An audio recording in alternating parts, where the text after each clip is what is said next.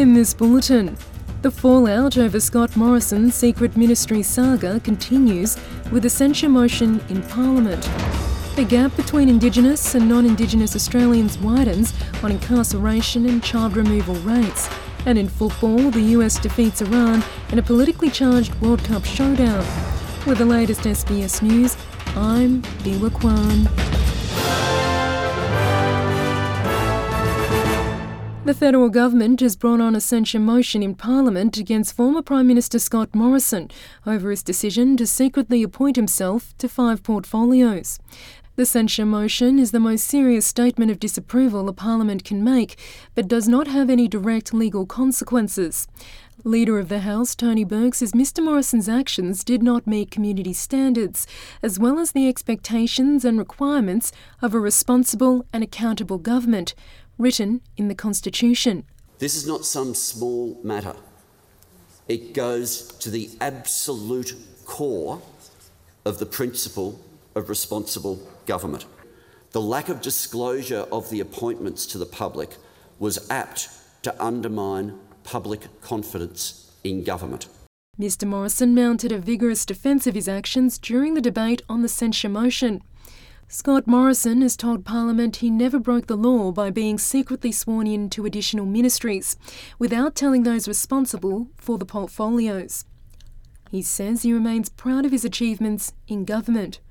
And he says the censure motion is a stunt brought by a government which is motivated by its own partisan reasons. The government's response to censure and prosecute this motion is to engage in the politics of retribution and nothing less. Sure. These are the behaviours of an opposition, Mr Speaker, not a government, who understands that grace in victory is a virtue.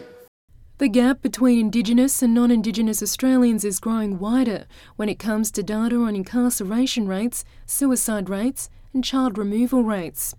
This year's Closing the Gap report confirms more than 22,000 First Nations children are removed from their families every year. Only around 16% of children who are removed are reunited with family, and less than half are placed with Indigenous carers. Indigenous Australians Minister Linda Burney says the results reflect the policies and performance of the previous coalition government. She says the new Labor government has already acted to address some of the failing areas of policy, including by allocating $81.5 million in the federal budget for up to 30 community-led justice reinvestment initiatives. This year's Closing the Gap report is the first to be handed down by the federal government since the targets were revised to cover 18 social-economic outcomes across health, education, employment, safety, land and waters, and culture. Areas which were on track include the percentage of children enrolled in preschool at 96.7% and babies born with a healthy birth weight at a level of 89.5%. Australian parents would face criminal consequences for smacking their children if the country adopted a United Nations push to outlaw corporal punishment. The United Nations Committee Against Torture has directed Australia to put an outright legal ban on corporal punishment in all settings, from schools to homes. In its recent concluding observations, the committee noted it was concerned corporal punishment remains lawful under the label of so-called reasonable chastisement in the home throughout Australia, as well as in daycare and alternative care settings, public and private schools, and detention centres in some states and territories. The committee urged the federal government to explicitly ban smacking in all settings, while also strengthening education campaigns on what are called alternative forms of discipline.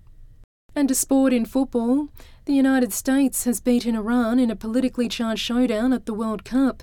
Star player Christian Pulisic secured the 1-0 defeat with a sweeping goal, assisted by a well-placed header from Sergiño Dest.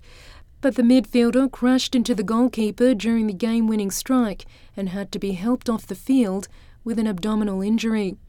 United States President Joe Biden was at an event in Michigan when the result of the game was announced, and he jumped back to the podium to bask in the victory. USA, USA!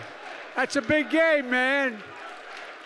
When I spoke to the coach and the players, I said, you can do this. They went, they did it. God love them. And that's the latest from the SBS Newsroom.